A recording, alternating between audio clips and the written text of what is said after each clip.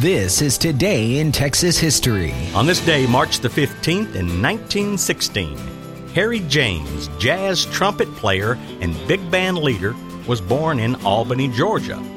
Though thought by many to be a native Texan, he did not arrive in Texas until the 1930s when he and his parents moved to Beaumont.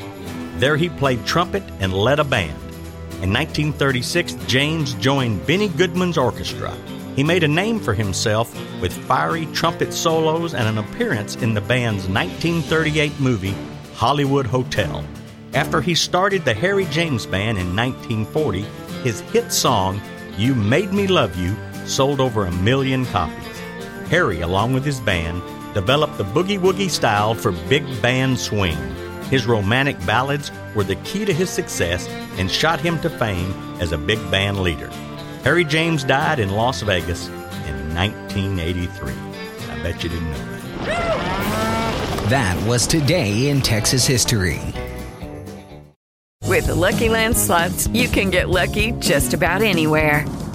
This is your captain speaking. We've got clear runway and the weather's fine, but we're just going to circle up here a while and get lucky. No, nothing like that. It's just these cash prizes add up quick. So I suggest you sit back, keep your tray table upright, and start getting lucky.